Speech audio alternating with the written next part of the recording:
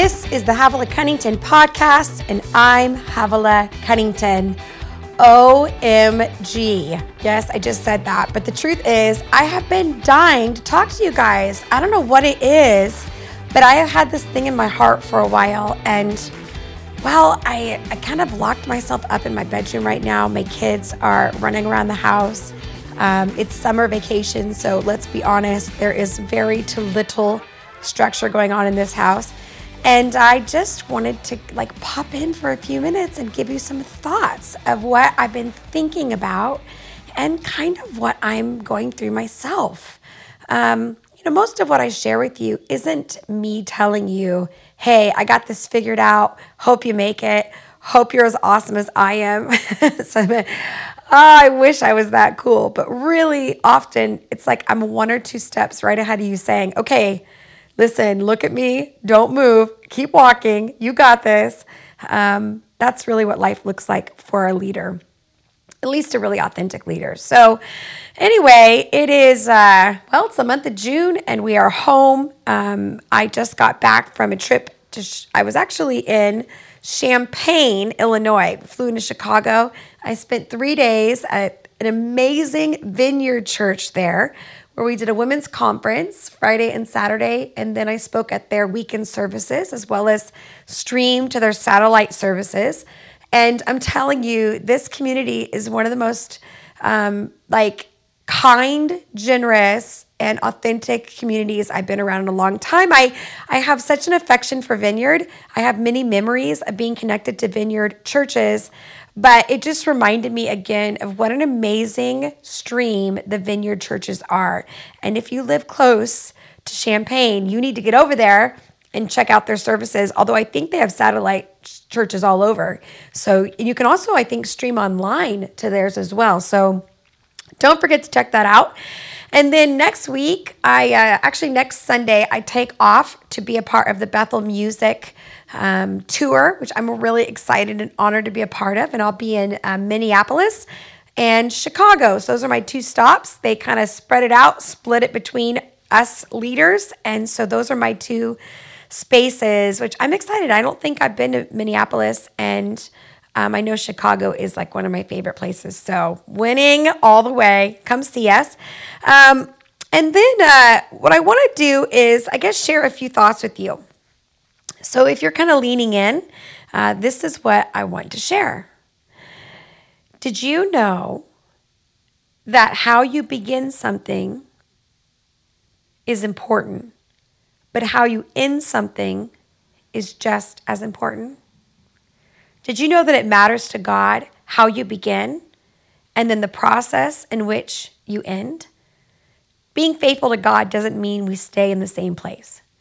Being faithful to God doesn't mean that our feet get stale and we don't move on. Being faithful to God is understanding that we have assignments and our identity doesn't change. I'm a daughter of God. I'm loved by God. I love God. That's who I am.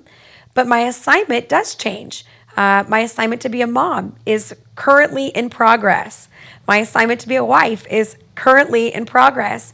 My assignment to be a worship pastor was an 8-year assignment that ended to transition to Moral Revolution. I've had many different assignments, and the moment I expect my assignment to be my identity is when I get in trouble, because ultimately all assignments end. It's the truth. I know, wah, wah. It's true though. So if we can kind of see our life and assignments, we stay really safe because our identity never attaches to what exactly we're doing. We're doing it in a place of service, of honoring, of faithfulness. But like every good assignment begins, and usually it's like a brand new relationship, we're excited. We're dreaming about the possibilities. We're giving 110% of ourselves. Of course I'll do that. Of course I'll start that. Of course I'll be a part. And we're excited because the possibilities of what's coming is important, and we need that. I always think marriage needs the honeymoon stage because you would never get married if you knew what marriage really looked like. Come on, you know that's true. Who wants to be stuck with the same person every single day, looking at the same face every single day? But when you fall in love, all those endorphins kick in and all of those rewards kick in, And it pushes us into making the commitment. And the truth is, the Bible says, marriage is not about making us happy, although there are moments of complete bliss. Marriage is about making us like Christ. And so our ability to love and serve our spouse in their weakness, in their brokenness, in the places where they can't show up or, perform in a way that we want them to. We love them because Christ first loved us. And one of the safest places for me as a wife to sit is in the place of loving Ben as my brother, not as my husband, not as my lover, not as all those things, but as my brother, a friend, someone that I see and can be compassionate for his journey and his story. So the beginning of marriage is exciting, and it's honeymoon and it's wedding, but ultimately the process of being married is a process. And just like everything, every job I've had, every assignment I've had is a process. And often in the middle, the Bible is really clear. It says, don't grow weary in well-doing. Now, the Bible wouldn't say that if we didn't have a tendency to grow weary. Being weary is a human condition. It's not a negative condition. It doesn't make you weak. It doesn't make you insecure. It doesn't make you lacking. It's real. The Bible says don't grow weary. So that's a tendency that we can turn into, but God wants us to stay strong and stay faithful.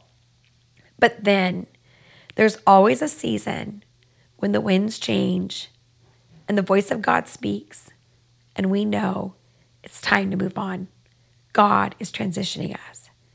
And I love this passage in 2 Corinthians chapter 8, verse 10, and this is the Message version. But it says it so clearly. It says, so here's what I think. The best thing you can do right now is to finish what you started last year and not let those good intentions grow stale. Your heart's been in the right place all along. You've got what it takes to finish it up, so go to it. Once the commitment is clear, you do what you can, not what you can't. The heart regulates the hands.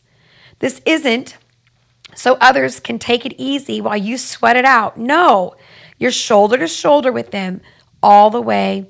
Your surplus matches their deficit. Their surplus matches your deficit.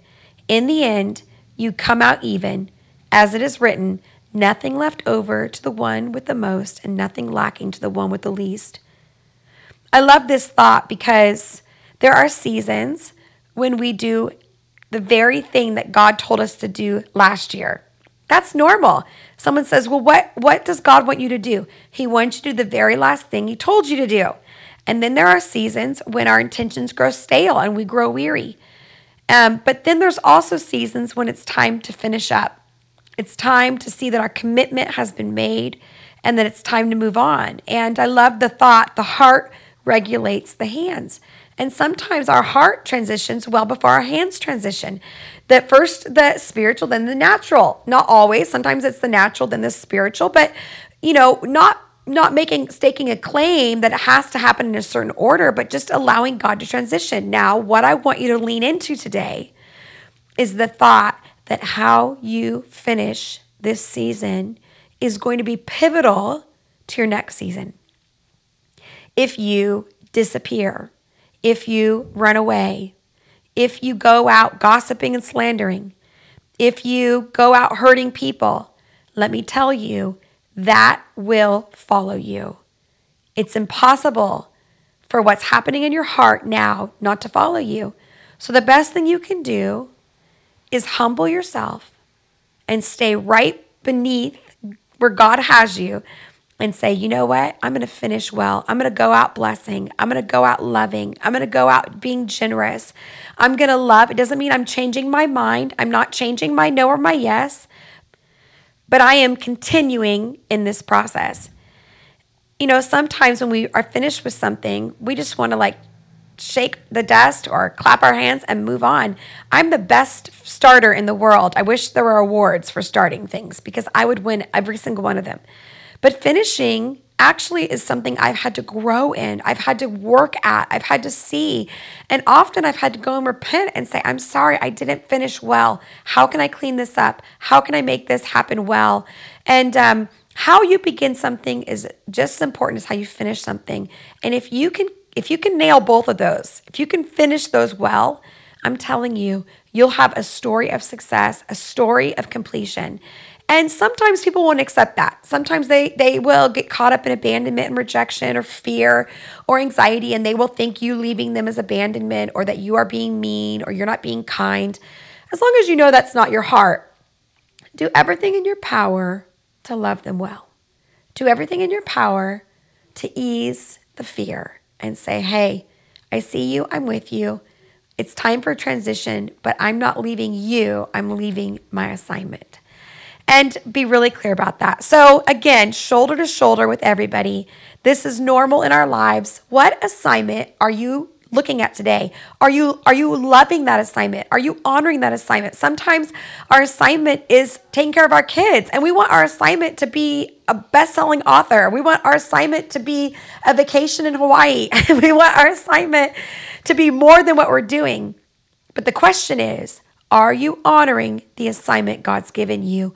Everything you're doing today is preparation for tomorrow, and it's free. Everything you're doing today, let me say this, if you prepare and lean in the preparation, it's a free way of you being trained. I remember taking on a job years ago, and I remember saying to the person that was leading me, gosh, I just don't know if this is me. I was my coach in my life. I said, I just don't know if this job is me, and what do I do? And it doesn't feel like it's completely my style. And the person said, you know what? This environment is a safe place to learn, and they're paying you to learn. They're paying you how to be a leader. They're paying you how to run an event. They're paying you on practicing. And so some of you right now, you may fight the fact that it doesn't fit. The shoe doesn't completely fit. But you know what? You're learning to walk, and you're learning to not grow weary in well doing, and you're learning how to finish well. So sign up again, start again today, and you've got this.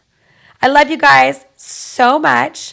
I want to also encourage you, for those of you that haven't taken our prophetic personality course, guess what? It's still live and there's still time. I get emails every single day from many of you around the world that want to know how to hear God's voice. And I shortcutted it. I put something together of all of my best material to teach you how to hear God's voice. You don't have to worry anymore. You're not called to be confused anymore. You're called to know. And so that course on truthtotable.com, that's truthtotable.com, is available for you. It's evergreen, which means when you buy it, you have it forever. You can reference it 10 years from now, and you'll always have that as part of your library. Invest in yourself today. You are worth that. And I don't know about you, but hearing God's voice seems to be one of the most prevalent things in my life currently. So Truth to Table, don't forget to say hi. I'm always on Facebook, Instagram, Twitter most days, and I love that I got this few minutes with you. I'm always honored that you give me your time. Have a great day. I'll catch you next time.